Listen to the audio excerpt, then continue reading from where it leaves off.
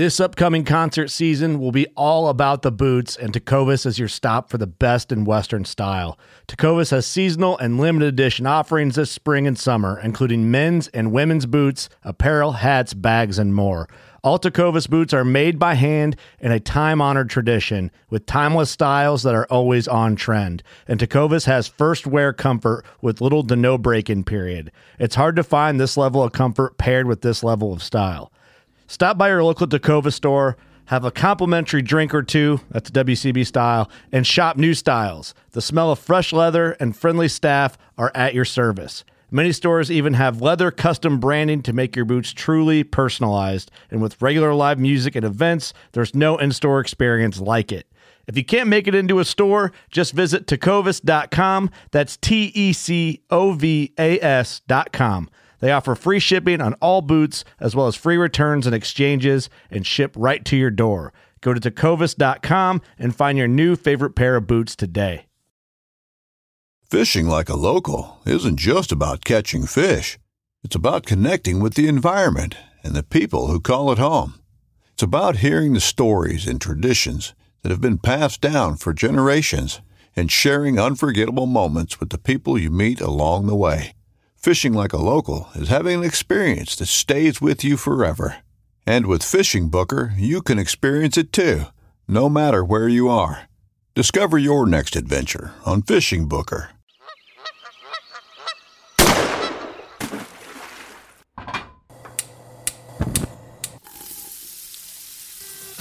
Join Justin Townsend and the Harvesting Nature crew as they explore the world of cooking wild fish and game while sharing recipes, tips, tricks, and lessons learned from their pursuit of wild food.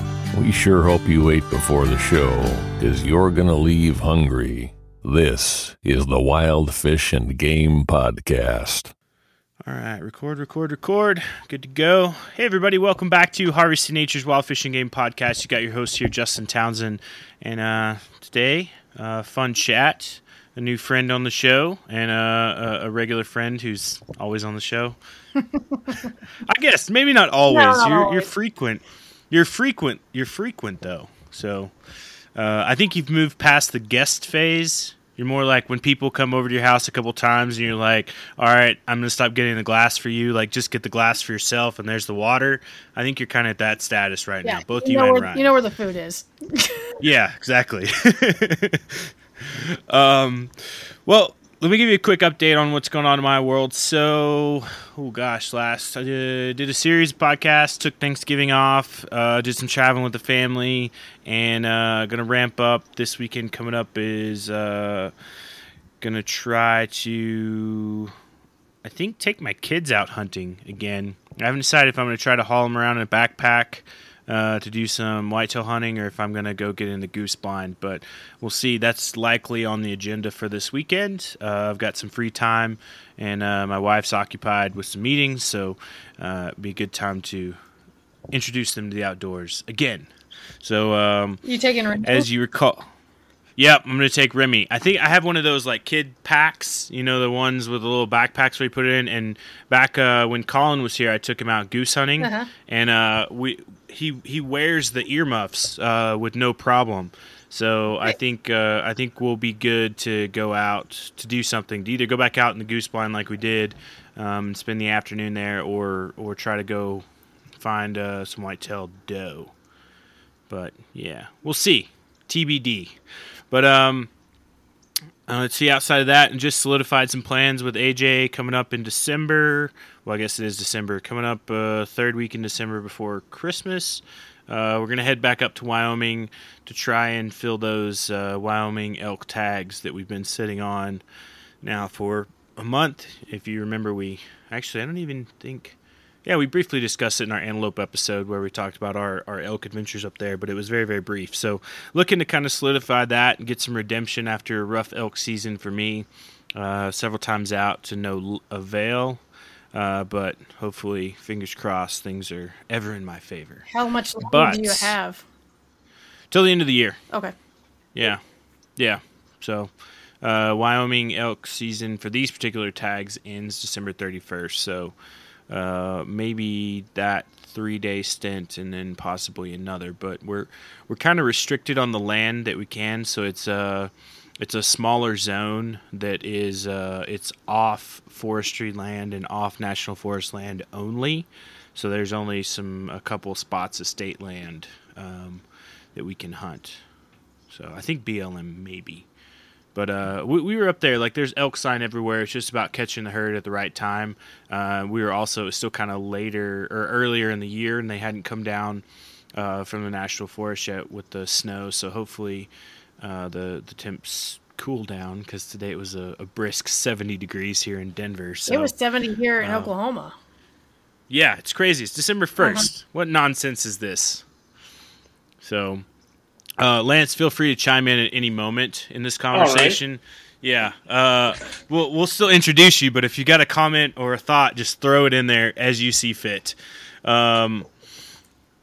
Well, first and foremost, if you're in flat land in Wyoming hunting elk, you need snow. Yeah. Period. Well, this part's pretty the land where we hunt, so part of it's flat, and then some of it butts right up to the national forest there, and so there is a little bit, but they have to come down off the hill basically to kind of do it. We found a bowl where they had been resting at, but we'd missed them by like a day and a half. I think one of the guys we were talking to said somebody had spooked them out of that area, and so then that was the resident herd, so they kind of bumped over to private land. But yeah, hoping for snow or something. I don't know. We'll see. We got 2 weeks. This is definitely been unusual.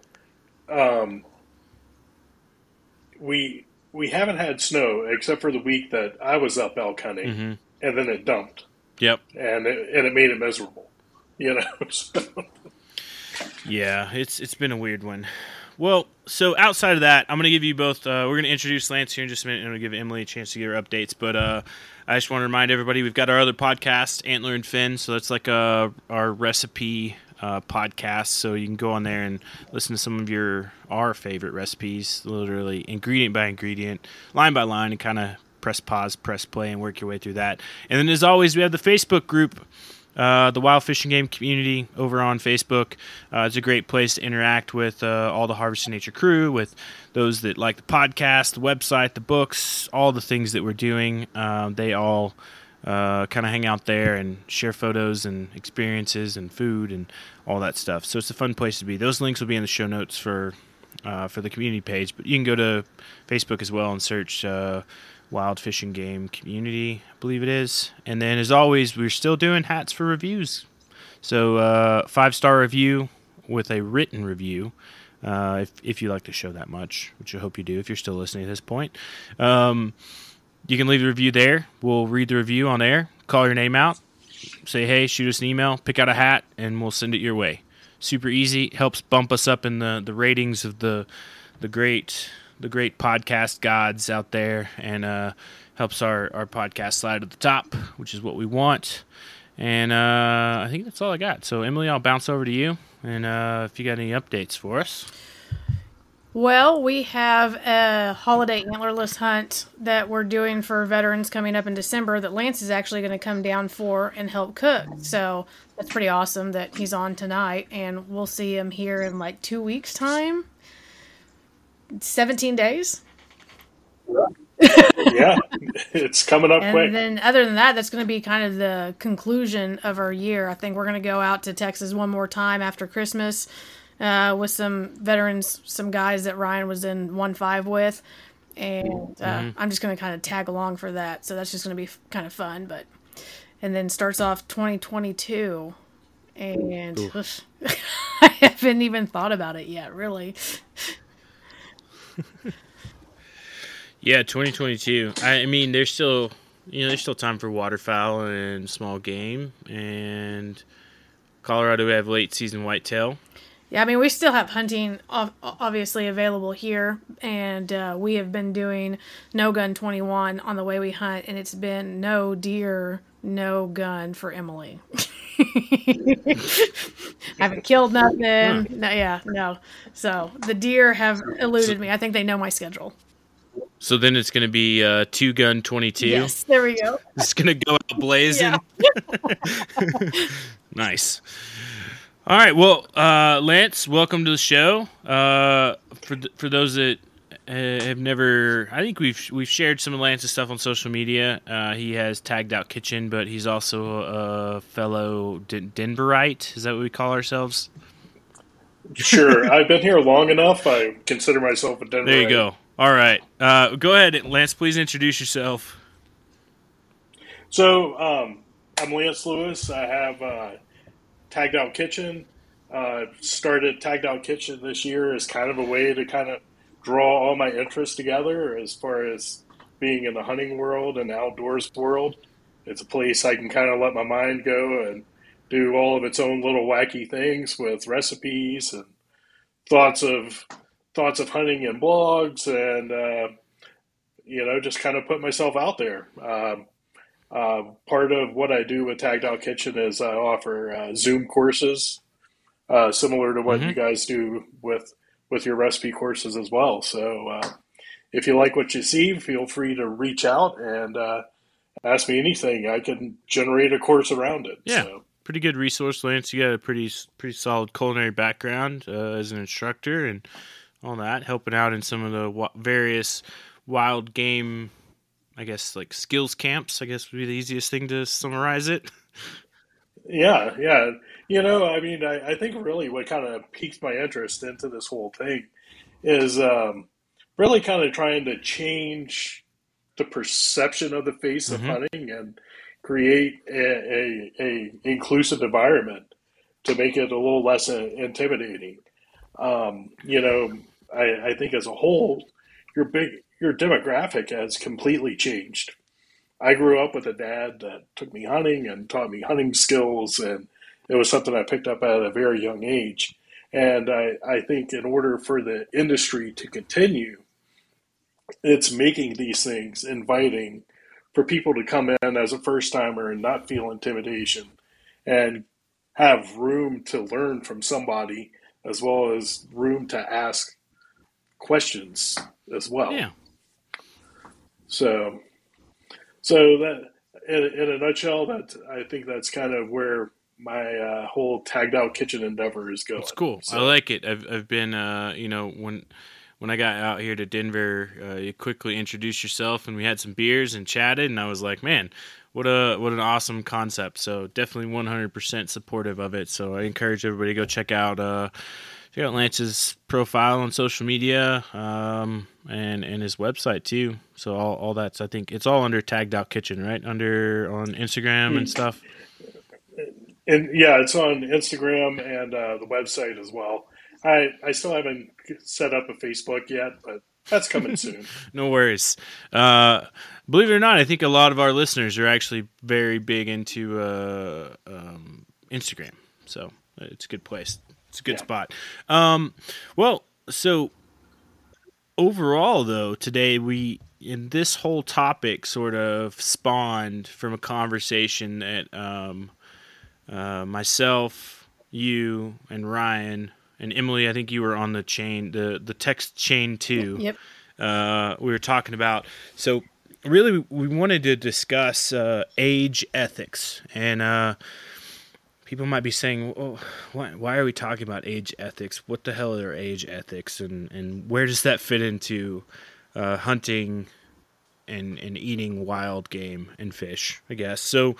I guess to tie it all together, we were talking about, we were out with I was out with Colin. Colin shot a very young deer, which is cool because we were out there hunting deer with antlerless tags, and we legally harvested that deer.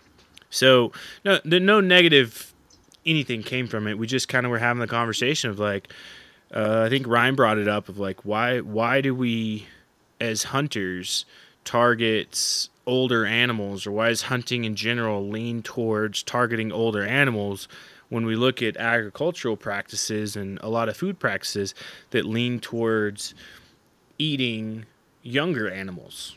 Like for an example would be like veal or lamb or gosh, my mind just went blank, like suckling pig, things like that. Like those more, there's a lot of stigma that comes with that, but then also too, you don't hear a lot about people being like, oh, I like those old scruffy goats, or I like mutton versus lamb, or I like a good well-aged cow or bull to just throw into or rooster or anything like that. You start thinking about those things and you just really, I don't know.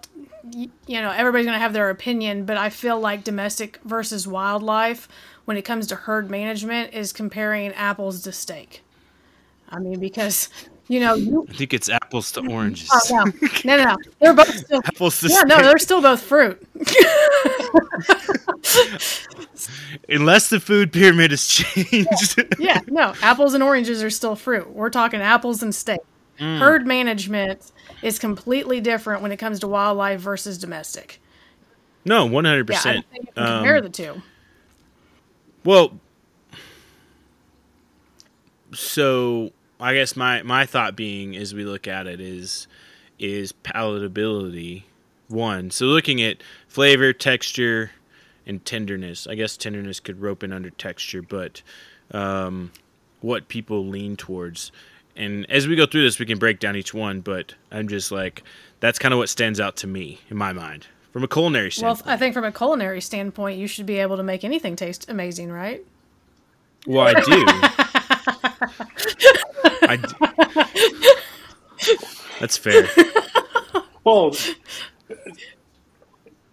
in all actuality, though, there are examples in the culinary world of eating older game or of eating older animals, right? Like with French dishes, there's coq au vin, which was your old yard rooster, right? You mentioned mutton, Western Kentucky. That's about what Western Kentucky has going for it. Is a huge mutton barbecue. So again, I mean, so there are examples of it within agricultural animals as well. We grew up eating like rooster and dumplings. It's like you'd get, a couple troublesome roosters and they quickly ended up in the pot. No, totally understandable. I think from a flavor standpoint, anything you're going to braise or stew for a real long time, you want that tougher meat that's going to hold up to that long. But how's it not still come back around to a management thing? Because if you have a domestic animal, you can manage your herd properly the way that you want it. When it comes to a wild herd, I mean, you can only do so much to make sure that there's a 50-50 ratio of females versus males.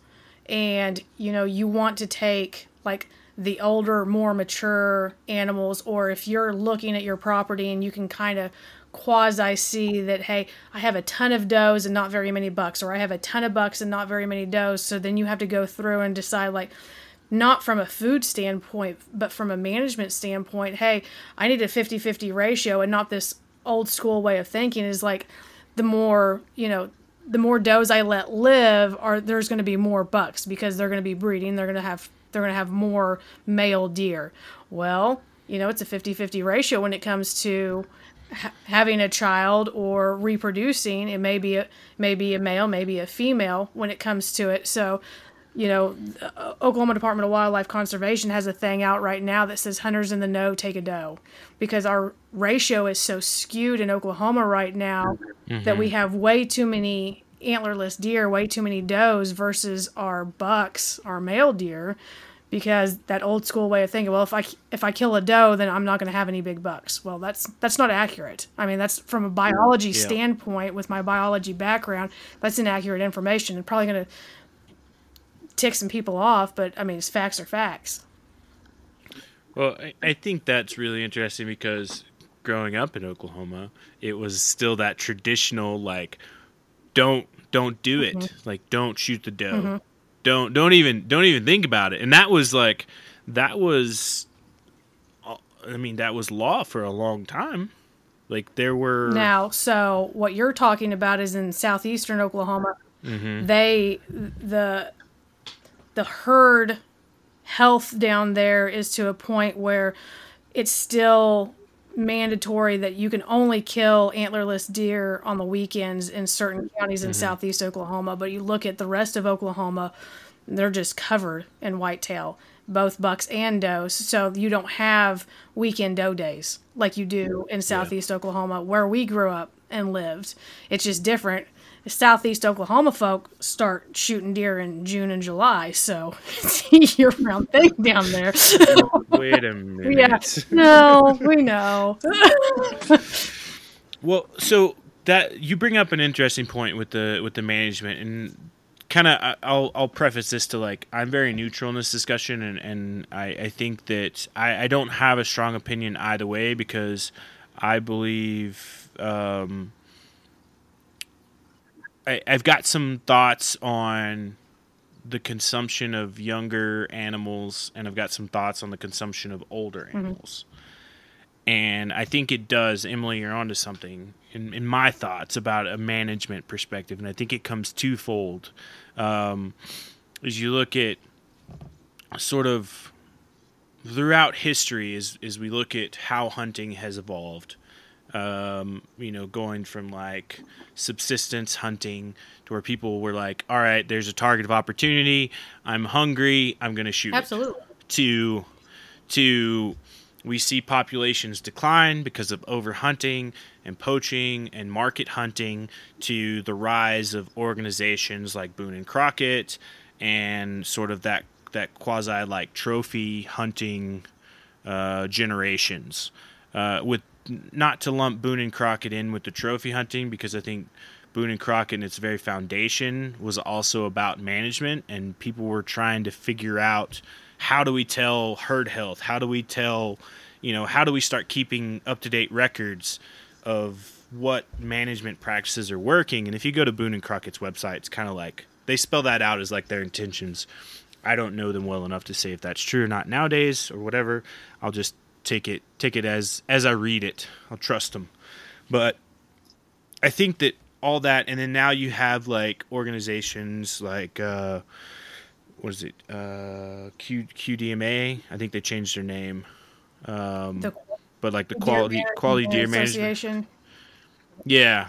So like you have that where you're looking at like, all right, quality deer management plan versus trophy management versus traditional management. Like, where do we as a community sit with those? And I think that differs. Public land hunters, private land hunters, government, states, like biologists. And I also completely understand. So what I was saying earlier about like, hunters in the grow will take a doe.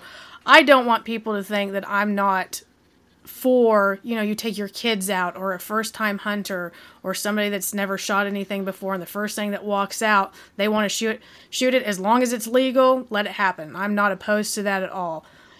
So when it comes to herd management, yeah, that is going to come later on down the line once you've hunted for a few years and you start delving into it more. And then just because it's legal doesn't make it ethical in your mind, and each person can have their own ethics when it comes to taking of whitetail or elk or whatever you're hunting.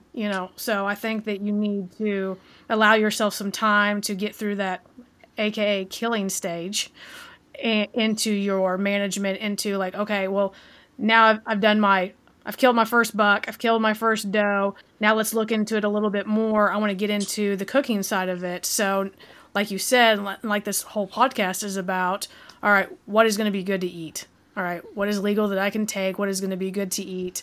Plus, on top of looking at herd health and management of the deer, and then you're talking to people like, you and Lance about like, okay, I killed this 5-year-old doe, and is she going to be really tough? What do I do with it? Well, I think also living in Colorado as long as I have, and cutting my teeth on Western hunting out here, there's an aspect of it that is kind of changed.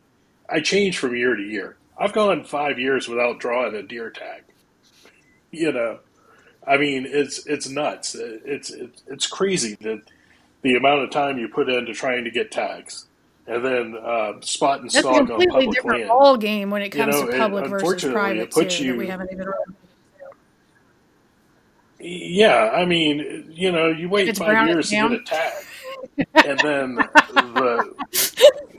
pretty much, you know, uh, and I'm packing that stuff out. So no, I would much rather shoot a year and a half year old than a 3-year-old if I'm bringing it out on my back. If I'm being honest, unless it's just super. Does that come huge, back to the management of the Colorado ballgame. Fish and Game Department, though, of their whitetail? I think if you take a very wide kind of hug at it, that it does, because that drawing tags, the even things like antler restrictions or the availability of, like Colorado pushed out the new X tags, which you can hunt any season for certain mule deer areas and whitetail areas, because they want the population more managed and more controlled in those areas. So they've created these basically any weapon, any method of choice for harvest. So that opens up opportunities, both for the hunter, but also to manage the herd versus all right, you got a 1-week gun season to fill it. So I think yes, but I'm sorry, I stepped on you, Lance. So no, but yeah, so I don't know. In those situations, if 3 animals walk out and you have a small, a medium, and a large, if it's a cow or a doe, I'm going to go for medium. I'm going to assess the situation, see if this one has a fawn or a yearling with it, and this one doesn't. And try my best to make an ethical choice that way. I have been told by a few old timers, never shoot the herd cow. Basically, your herd cow is what dictates where the herd goes. So you shoot the herd cow, and there's all this disruption, while a new herd cow steps up and becomes the herd cow. So that meadow you saw elk in every year, you shoot the herd cow. There's a good chance they aren't there next. Well, I mean, that comes back to herd management. The new herd cow doesn't like that meadow. And then, you can say that with turkeys. Oklahoma just changed their spring turkey season and pushed it back 2 weeks and took it from 3 toms in the spring to only 1 tom in the spring. And after reading and talking to some of the guys, one of the reasons they did that is when they start breeding at the beginning of the season, if you kill that alpha tom for that group of turkeys, that all those hens will not breed at all, because that was their alpha tom, and now he's gone, and they have to regroup, figure out who's going to be the new alpha. So that entire spring they're not even breeding. So they pushed it back 2 weeks to allow breeding to occur before you're allowed to go out and hunt, to hopefully have those hens bred so they can go, lay eggs, have more poults, et cetera, et cetera. And after reading that, it made a whole lot of sense. And so it kind of comes back to what you're saying, Lance, about taking the old cow and completely disrupting the whole herd. Yeah, absolutely. But I mean, that's myself and the ethics in which I choose to follow. I have hunted with a lot of people that their ethics end at. I think personal ethics are really important when it comes to hunting, especially the longer you're into it. Yeah. No, at this stage of my life, I have let more stuff walk than I've even pulled up on. It's, but that's me, and that's where I choose to sit, and where somebody else chooses to sit on that. It's not my issue. In regards to our conversation and meat and quality of meat and ethics of shooting younger versus older, I really lean towards so much of that is situational as well. If you are a southern or an eastern stand hunter and you have an incredibly long season and an opportunity to get 2 does and a buck from the end of August through the middle of December, then that's a whole different animal. You have time to be choosy, and you have time to allow that right animal to come your way. Well, like you had mentioned, your Wyoming tag. I'm not sure what Wyoming tag that is, but you don't have that opportunity in Colorado. You got a 10-day season or a 5-day season, and that's it. Unless you archery hunt, then you can over the counter another animal and get a month-long archery season.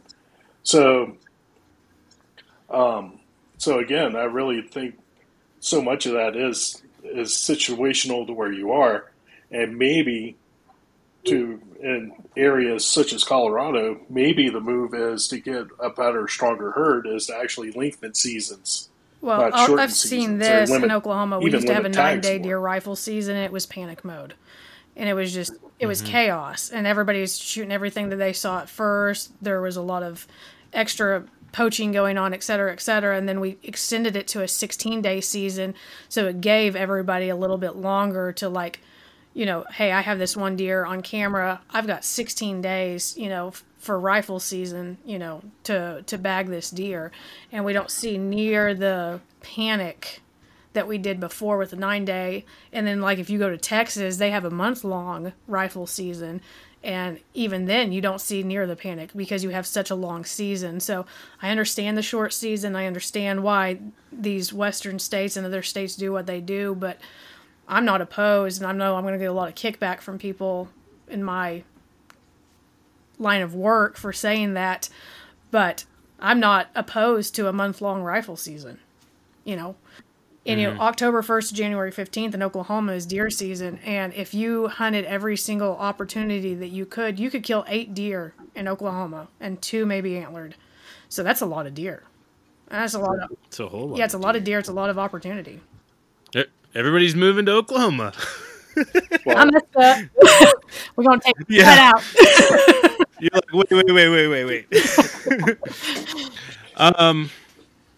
Not as easy as it sounds, right, Emily? Oh, no, absolutely not. I mean, I haven't killed anything here in 2 years. But I've also been very choosy, and ethics comes into play, et cetera, because I haven't had any big antlered, and all we eat is wild game, and we've been grateful enough to have all these other opportunities to hunt in these other places.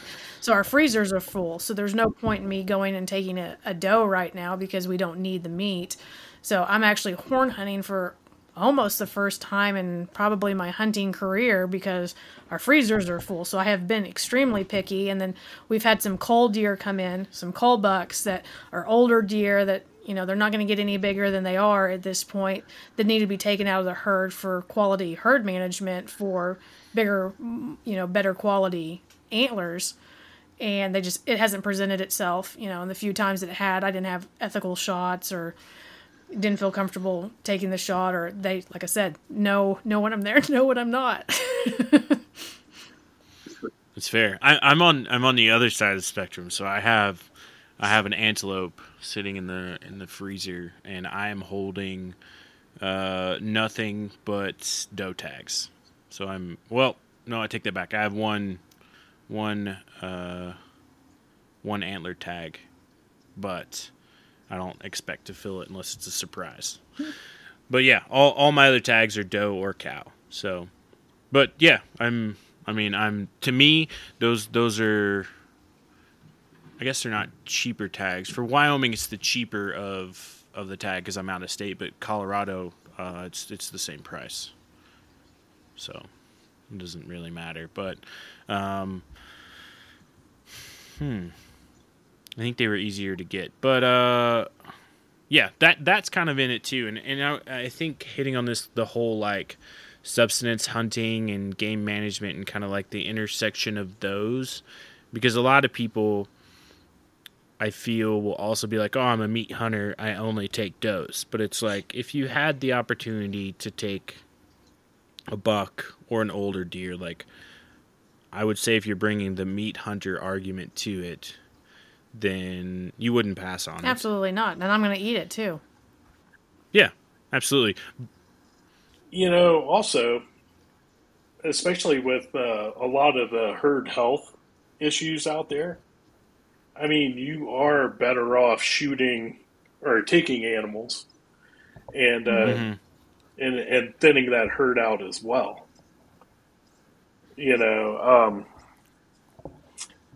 So with that said, you could argue, well, then you want to take the older doe to get newer genetics into their gene pool, which maybe might make them a little less susceptible to chronic wasting disease or EHD or whatever. But I mean, with that said, there's I am not a deer biologist, so I'm not even going to pretend that I know what's best in that aspect. But I do know in the very beginning stages, when you first started hearing about these things, part of what you were hearing were aspects of the herds were it's large herds that get compacted into small areas, and then you start seeing these issues arise. And you're not wrong with that, and that's why there's many states, especially out east, that don't allow baiting because of that reason, because CWD lives in the ground. And so you congregate a herd into a corn pile or a mineral block or something like that, and one of them has chronic wasting disease, etc. Now you're just spreading it. Or COVID. Yes, they do have COVID. COVID and deer. It's another topic, folks, but another conversation. Geez, I'll toss this out there as a hand grenade. No. But Wisconsin Fish and Wildlife, or whatever their agency name is, put out a recommendation that people wear masks while gutting deer. There's actually an Oklahoma State University professor that recommended the same thing. Huh. Okay. But there's been no documented cases of COVID transferring to humans as of this point from deer. So take that for what it's worth. Yeah. But you can get your deer COVID tested. Do they use the saliva rapids tests? They do a saliva test. Don't know if it's rapid. Oh. I don't think it's rapid. They have to send it off, but they do a cheek swab, as far as I understand. Oh, man. I've always gotten the one where they poke you in the brain. Maybe it's because you're alive. Probably. I'll take that. I'll take that in trade. All right. You ready? Showtime. On May 3rd, summer starts with The Fall Guy. Let's do it later. Let's drink a spicy margarita. Make some bad decisions. Yes. Audiences are falling in love with the most entertaining film of the year. Fall Guy. Fall Guy? Fall Guy. That's what the poster said. See Ryan Gosling and Emily Blunt in the movie critics say exists to make you happy. Trying to make it out? Nope. Because I don't either. It's not what I'm into right now. What are you into? Talking. Yeah. The Fall Guy. Only in theaters May 3rd. Rated PG-13. Get ready for the greatest roast of all time. The Roast of Tom Brady. A Netflix live event happening May 5th. Hosted by Kevin Hart. The 7-time world champion gets his cleats held to the fire by famous friends and frenemies on an unforgettable night where everything is fair game. Tune in on May 5th at 5 p.m. Pacific time for the Roast of Tom Brady. Live only on Netflix. I guess overall, kind of what I is we were formulating this conversation in our chat is looking at from a culinary standpoint. We've talked a lot about hunting and ethics, and I think we've kind of all settled on like hunt what makes you happy as long as it's legal and within your personal ethics, right? Yeah. To me, that seems where we landed. So collectively, okay.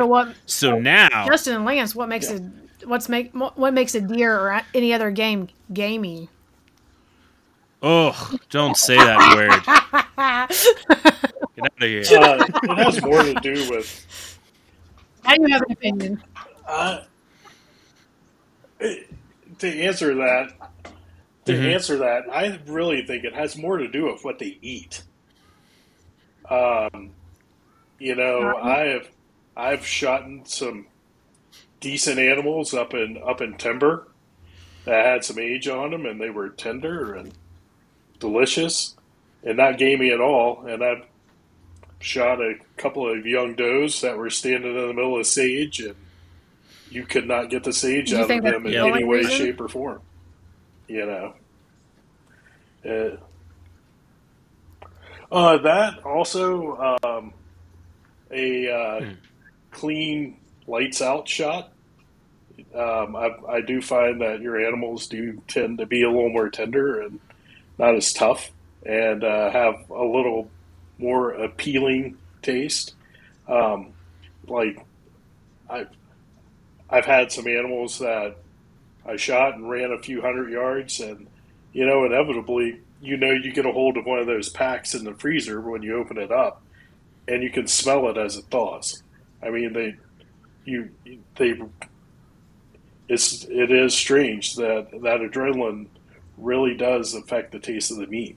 Can you pull the adrenaline out using a salt bath or an ice bath? Sure. I mean, you can put enough ketchup on anything to make it delicious, right?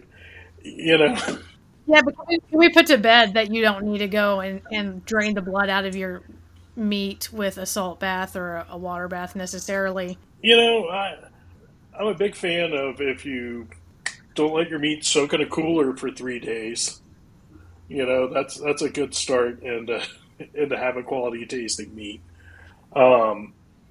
If possible, hang it, let it get a little age on it. But that's a whole thing. Not everybody's got a walk-in at their house that they can hang it in for 3 days. So I think you clean it out. Look for glands in the meat. In your hind quarter, there's a huge gland that's right there where your top round, your bottom round, and your sirloin come into play. Get those glands out of there. That's what maybe you guys need to do a class on, because I don't think very many people who self-process understand those glands that are in there, cutting into it and then making the meat worse than it is by accidentally cutting into it and using the same knife to go ahead and process the rest of it. Yeah, I mean, so like those glands, that's all part of where they exude their pheromone essence, and but people don't know what they don't know. All of that sort of stuff. Get that stuff out of there. No, I agree with you on that. I think, that might be worth that's a good piece for an article, definitely. Yeah, because there's also one of the best cuts of meat on a deer, in my opinion, is the neck roast. Well, there's like 4 glands in there you got to find to get out, or else you're going to end up with a real musky product. My thoughts on sort of the whole thing is, I think age, diet, and I'll include like nutritional availability and water availability. Oh yeah, that's a major thing. Yep. Huge. So I think those, to me, are going to affect flavor probably the most. And I think diet being at the top. What about handling of the meat after harvest? Field care is huge. I think field care and processing play into a lot. And I think there's a lot of instances that people are ending up with gamey meat or meat that they're not a fan of. It starts at the field care level and kind of goes from there. Yeah, definitely. You need to get off all that silver skin and even that really thin, almost mucousy membrane that's in between the muscle fibers. Mm-hmm. As much of that as you can get out as possible, and that's where. Even if you weren't able to dry age your meat when you get it, give it a nice coating of salt. Just put it in the fridge uncovered for at least 6 hours, and you'll get an element of dry aging with that, which will make removing all of that outer fascia material a lot easier.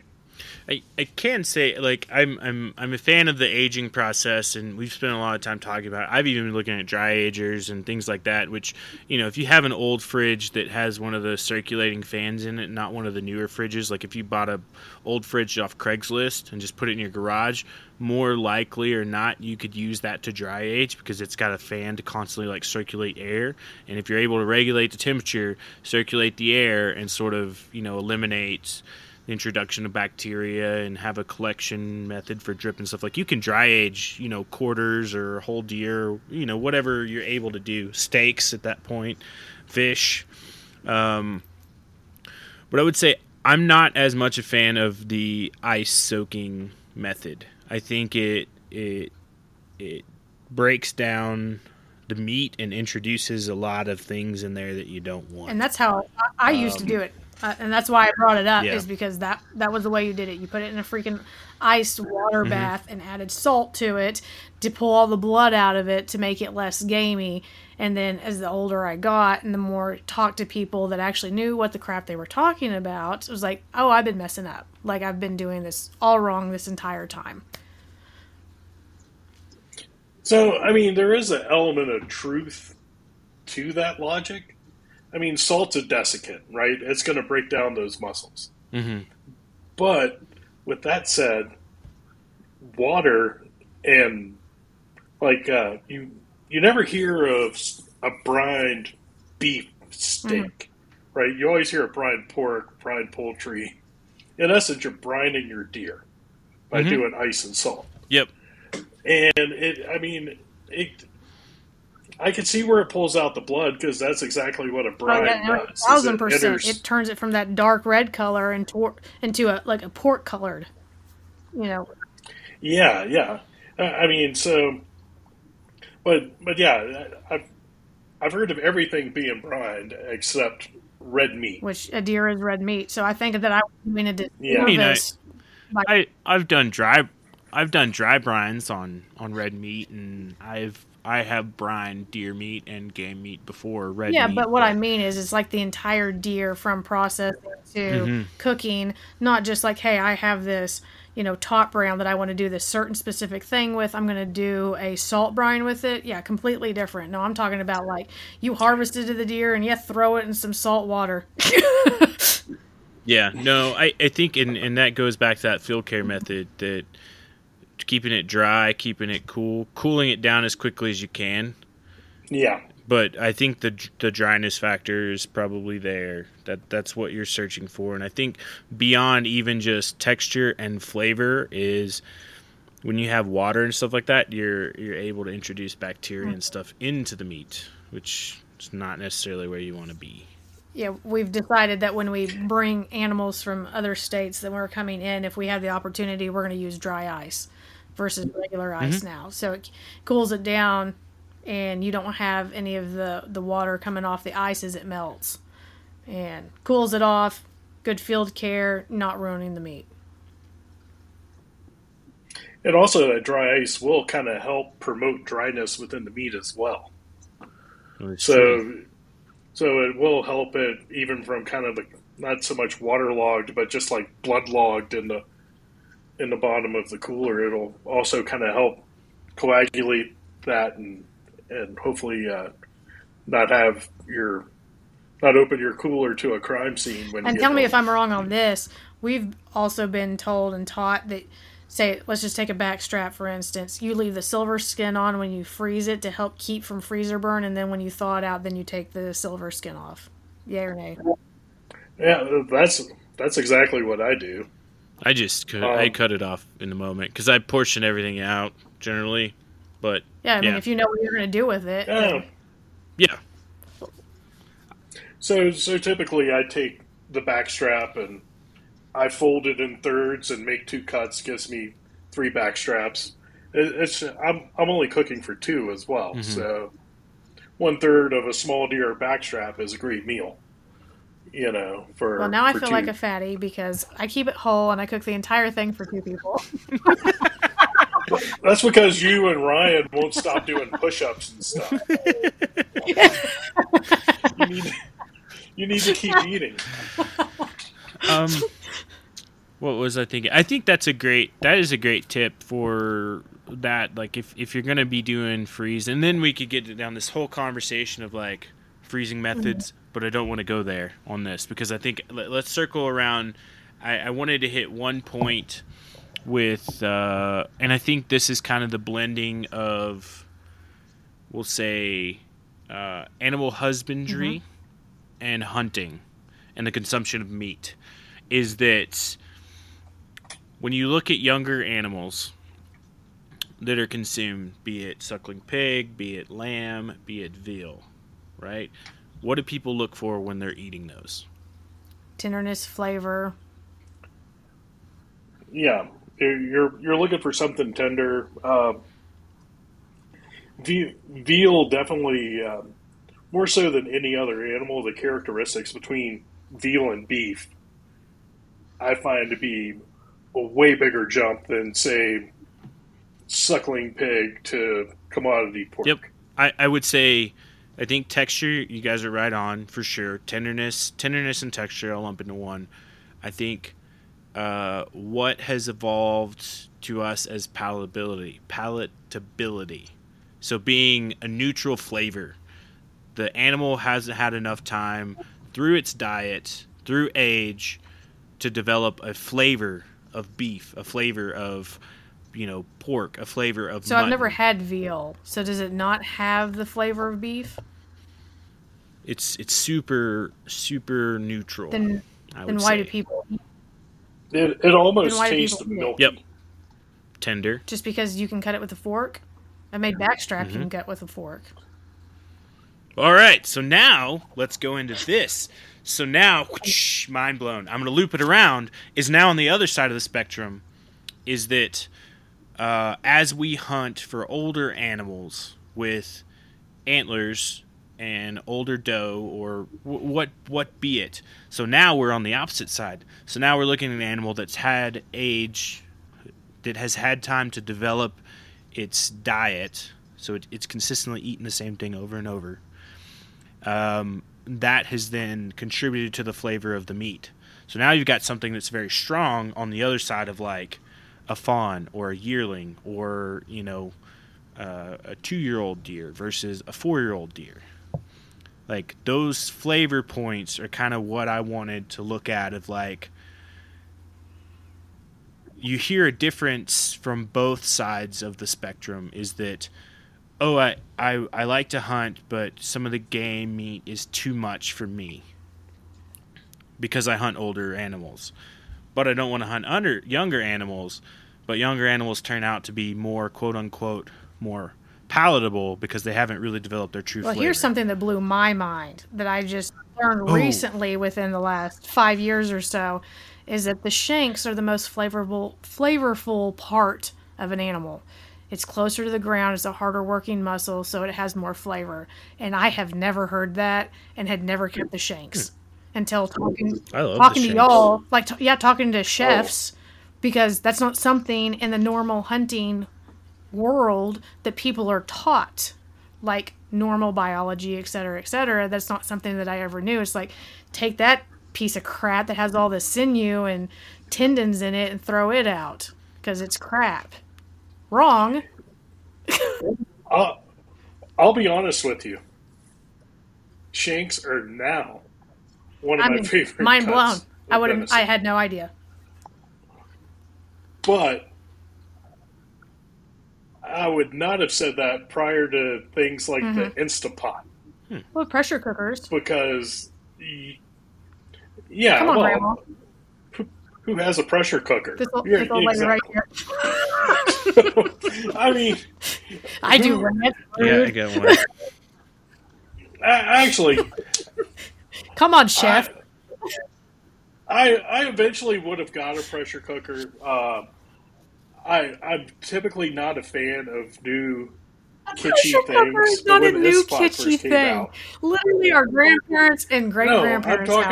He's talking about an Instapot. I know, but I mean a pressure cooker. I'm talking Instapot.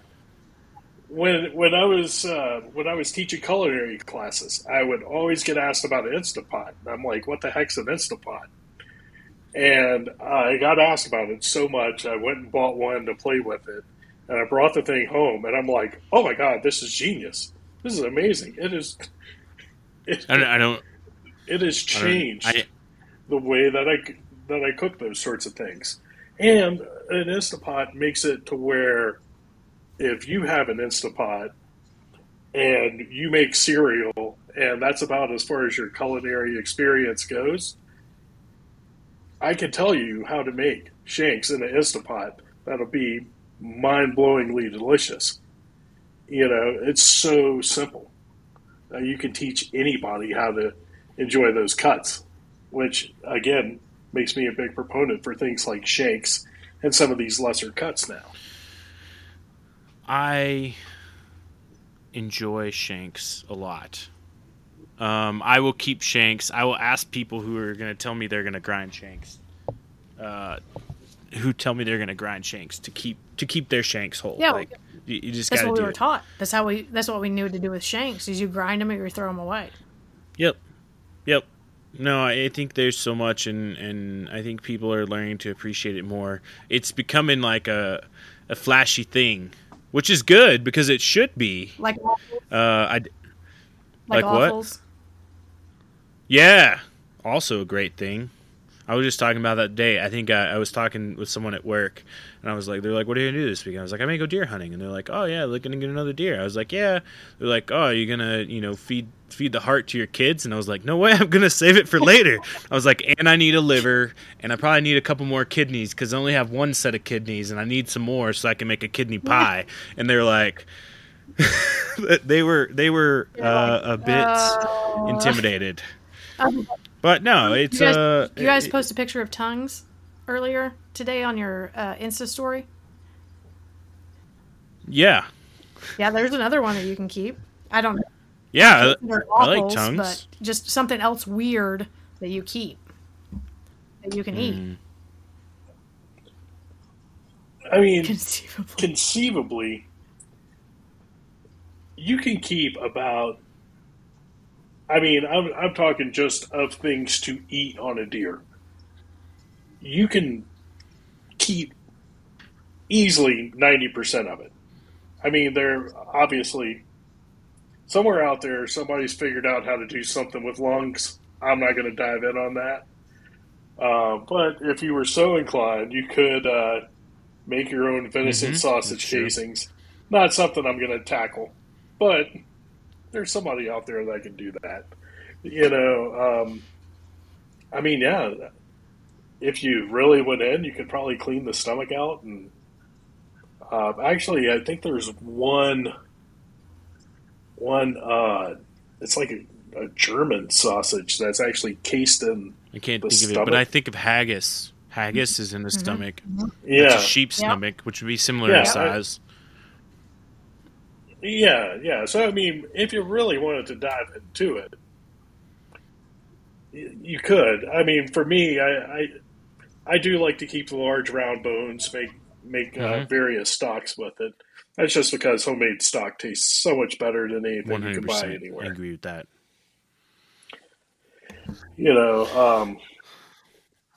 But yeah, the tongues are delicious. The only problem is you just need so many of them. You end up with a freezer full of tongues. Yeah, it takes like 10 years to get enough tongues to be like, hey, I've got this great tongue dish for all of us. It's something I've never delved into. We've got over on the website, we've got a great it's a deer tongue sushi recipe. It's not raw, but nice. It is a tongue sushi recipe. Written by one of our former field staff writers. So that's an interesting one. I'm trying to think, there's another tongue recipe on there too. I think I still have 2 or 3 tongues in the freezer from last year. So is there a conclusion to this? I know that we've really kind of talked in circles, and I don't know that we've agreed on or disagreed on anything at this point. So we agreed that on the hunting of it, of kind of like ethically, legally hunt whatever makes you happy, like that part. Consumption wise, have the 2 chefs decided what? My stance is it goes back to hunting whatever. It just understand the difference between the two types of meat. Mm-hmm. No, that makes total sense. If you shot a young doe, there are definitely things that you can cut a steak with that you can't cut a steak with on an old doe. Definitely part like you could on a young doe, you could definitely do some steaks with your eye around that on an old doe would they would look beautiful, but they would chew like bubble gum. I think with younger animals, while you're still going to have leanness to it, you're going to be afforded the tenderness that you won't find in older animals because of that age factor. You're also, if you're someone who maybe doesn't enjoy the full-fledged flavor of game that you would find in an older animal, maybe you should start harvesting younger animals. Or, you harvest a young one, you do normal steak cuts, and you harvest an older one, and that's the one that you do jerky and summer sausage in. Low and slow. Mm-hmm. Low and slow cooking, too. Yeah, low and slow. You do your roasts and your stews, et cetera, with the older ones. Or, take it to a processor and grind it all. Mix it with pork fat, Older, younger, you're not going to be able to tell the difference because it's mixed with pork fat. So Lance, you had a comment. Sorry. So where I stand on this is I'm on the mindset is yes, I may have to alter my course a little bit, but I could do something with anything I got. I have that part covered. For me, it comes down to the ethical shot. Now, I mean, if there is, unless you really are talking that once in a lifetime buck or bull that walks out, then that might change your logic. But again, if you're talking antlerless or non-trophy game, I'm leaning towards which one gives me the shot that I feel most comfortable taking. That's fair. As my primary driving force on which animal I'm going to take. And if I'm on a 5-day hunt in Oklahoma and I'm seeing only shoot 10 8 deer a day, only 2 antlered. Exactly, but you can't shoot them all at once. Yeah. I'm more inclined different means. But in that situation, though, I am more inclined to be a little more selective. Absolutely, you non-resident versus resident, 1,000%. Well, that and just opportunity. I mean, out here in Colorado, I know that if I have a tag in my pocket and there is a legal animal that has presented a shot that I am comfortable with, and I choose not today, maybe tomorrow, within 20 minutes I will see it cross a ridge and I will hear a boom, and there it goes. So it does leave me in a position where if it's something that I would take on the last day, I better be willing to take it on the first day too. I mean, you make a good point. I mean, state to state is going to be different for your opportunities and advantages of taking what you want versus what you need versus what's available at that point. So our availability here for meat-wise is unlimited. Now that 200 Boone and Crockett inch whitetail, yeah, not so much. But, I go out and I need meat, I'm going to be able to get meat. I want to go out and kill a big one, yeah, I'm going to have to work for it.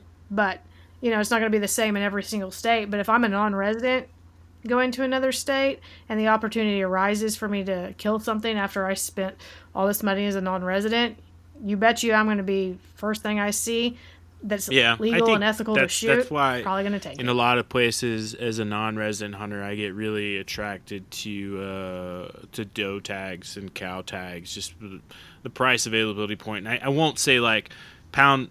I'm not going to put a like dollar amount on a pound of meat, because we all know it goes way. There's so much more complication into that. If that's the case, dove meat is probably the most expensive meat. I killed 5 this year. Earth. I'm not telling you how many I saw and shot at.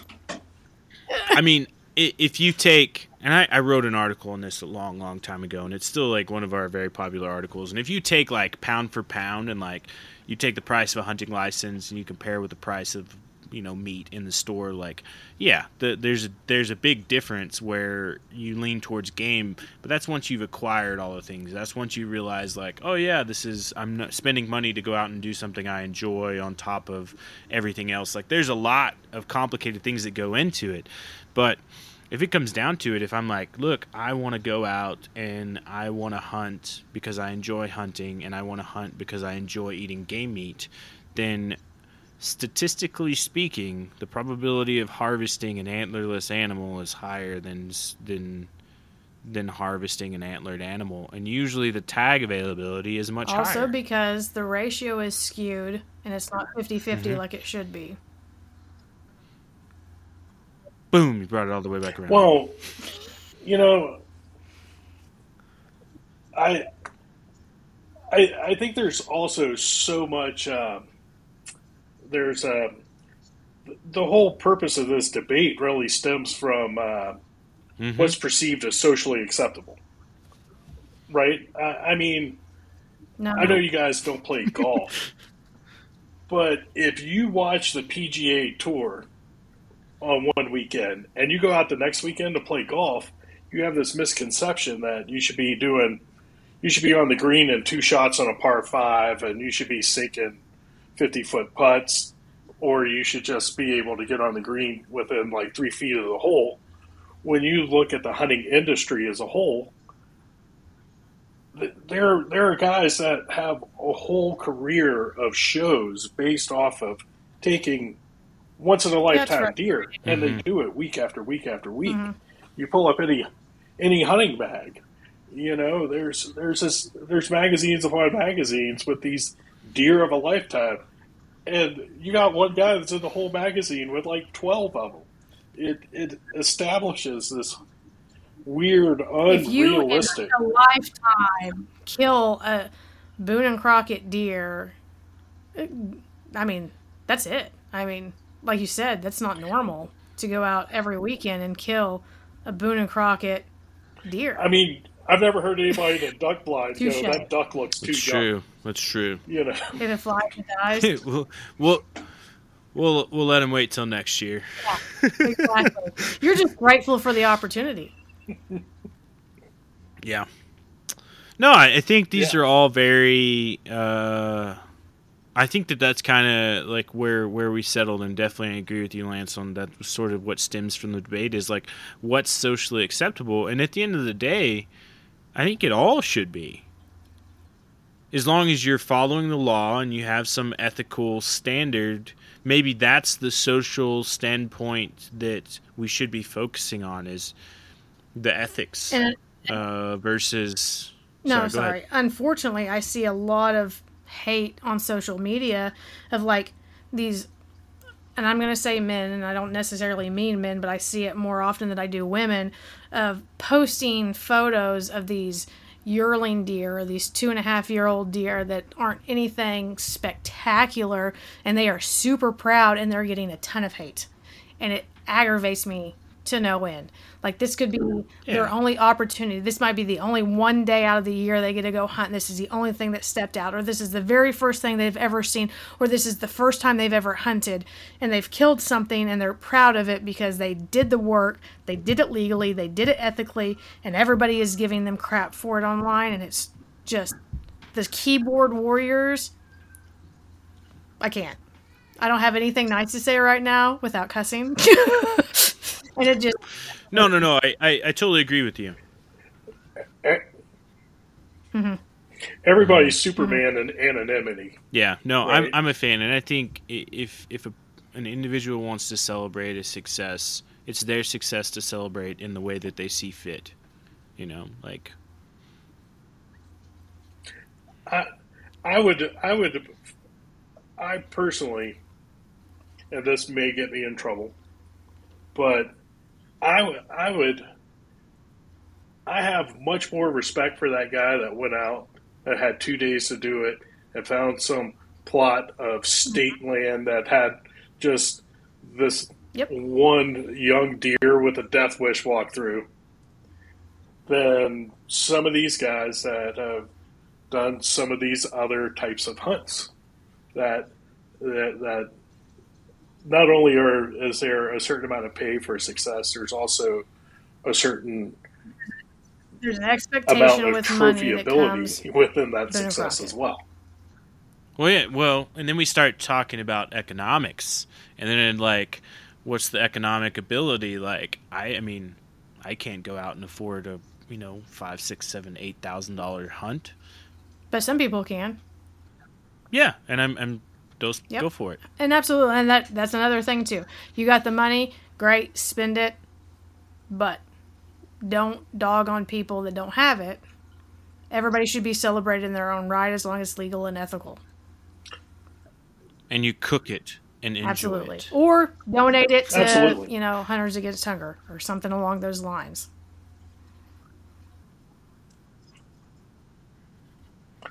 Absolutely. If it's not something you're willing to eat, believe me, somebody out there would love to have it. Right. I don't like waterfowl. If I ever killed waterfowl, I would 1,000% give it away. You know my address. Because I don't like to kill something I'm not going to eat. Send it this way. Oh, yeah. We actually still have some game bags of yours. Yeah. Okay. I remember that now. All good. What was I going to say? Oh, so we're kind of closing on time. So this is, I think we've settled pretty much in the same regard. Yeah. I don't know. I think it was good talk. Yeah. Hold on. Thanks for having me, guys. Hold that thought. No, I think it was a great thought. But I'm going to give this is the time for our last thoughts, our alibis, the hang fires. So since Lance is our guest today, I want to give you the opportunity. Any thought you have, you want to share with us? Any question? Anything you want to share with the listeners out there? This is the moment.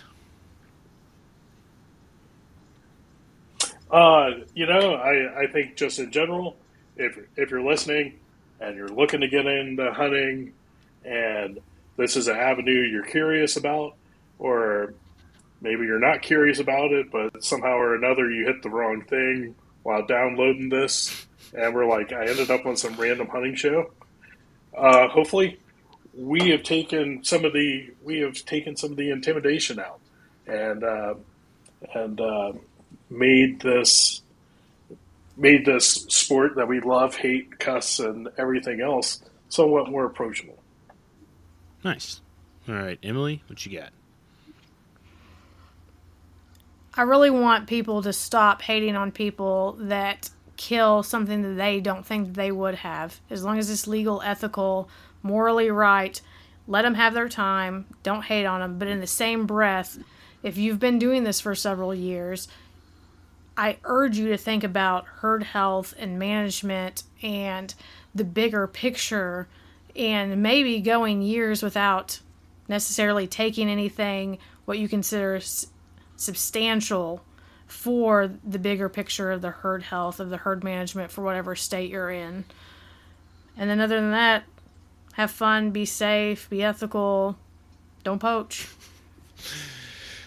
I agree with that. I think at the end, kind of where I'm settled at is I really find myself at the same place I've always settled at is that, at the end of the day, hunt what makes you happy, hunt in a legal and ethical way, and enjoy your harvest, enjoy the meat, and find a way to respect it through these culinary adventures that we all have of knowing and understanding the difference between game and other types of meat, and learning how to properly process it and take care of it. And I think it's an important step for all hunters and anglers. Mm-hmm. Take care of your fish too. Don't leave those guys out. Yeah, we didn't really talk about the fishes. Well, oh gosh, that's another show. But no, I think at the end of the day, like, I'm still in the same spot. So I'm gonna continue to live on and enjoy posting pictures of my doe and my young deer and the old deer and hopefully the cow elk that I'm gonna shoot at some point in the near future. And whatever, and I'll celebrate that in the kitchen with friends and family, and we'll all have a great time. So I encourage everybody to do the same, and don't let social media get you down.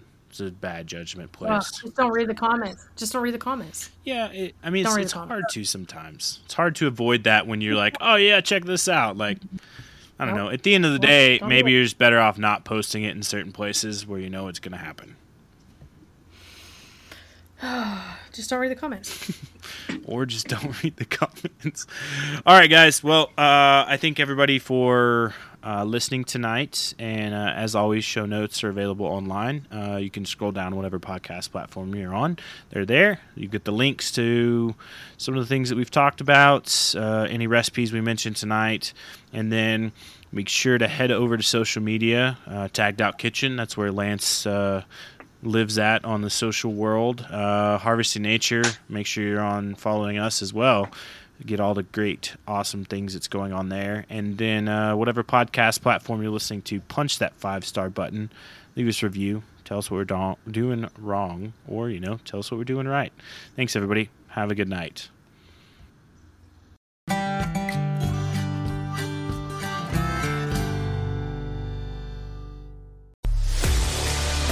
A life that has the stories to back it. A life to be proud of. It's a Winchester life. Yeah, baby. 6'8" Western. Oh, mule deer, baby, right there. Tune in every Tuesday at 7 p.m. Eastern on Waypoint TV. When you go out there and the fish are where you think they are, any one of these casts could be the bite. It's the most exciting fishing that I know, right here at Hawks Cave. Oh, that's awesome! Experience the best saltwater fishing the world has to offer. Don't miss Thursdays with Saltwater Experience, brought to you by Golden Boat Lifts, every Thursday night from 7 to 10 p.m. Eastern on Waypoint TV, the destination for outdoor entertainment.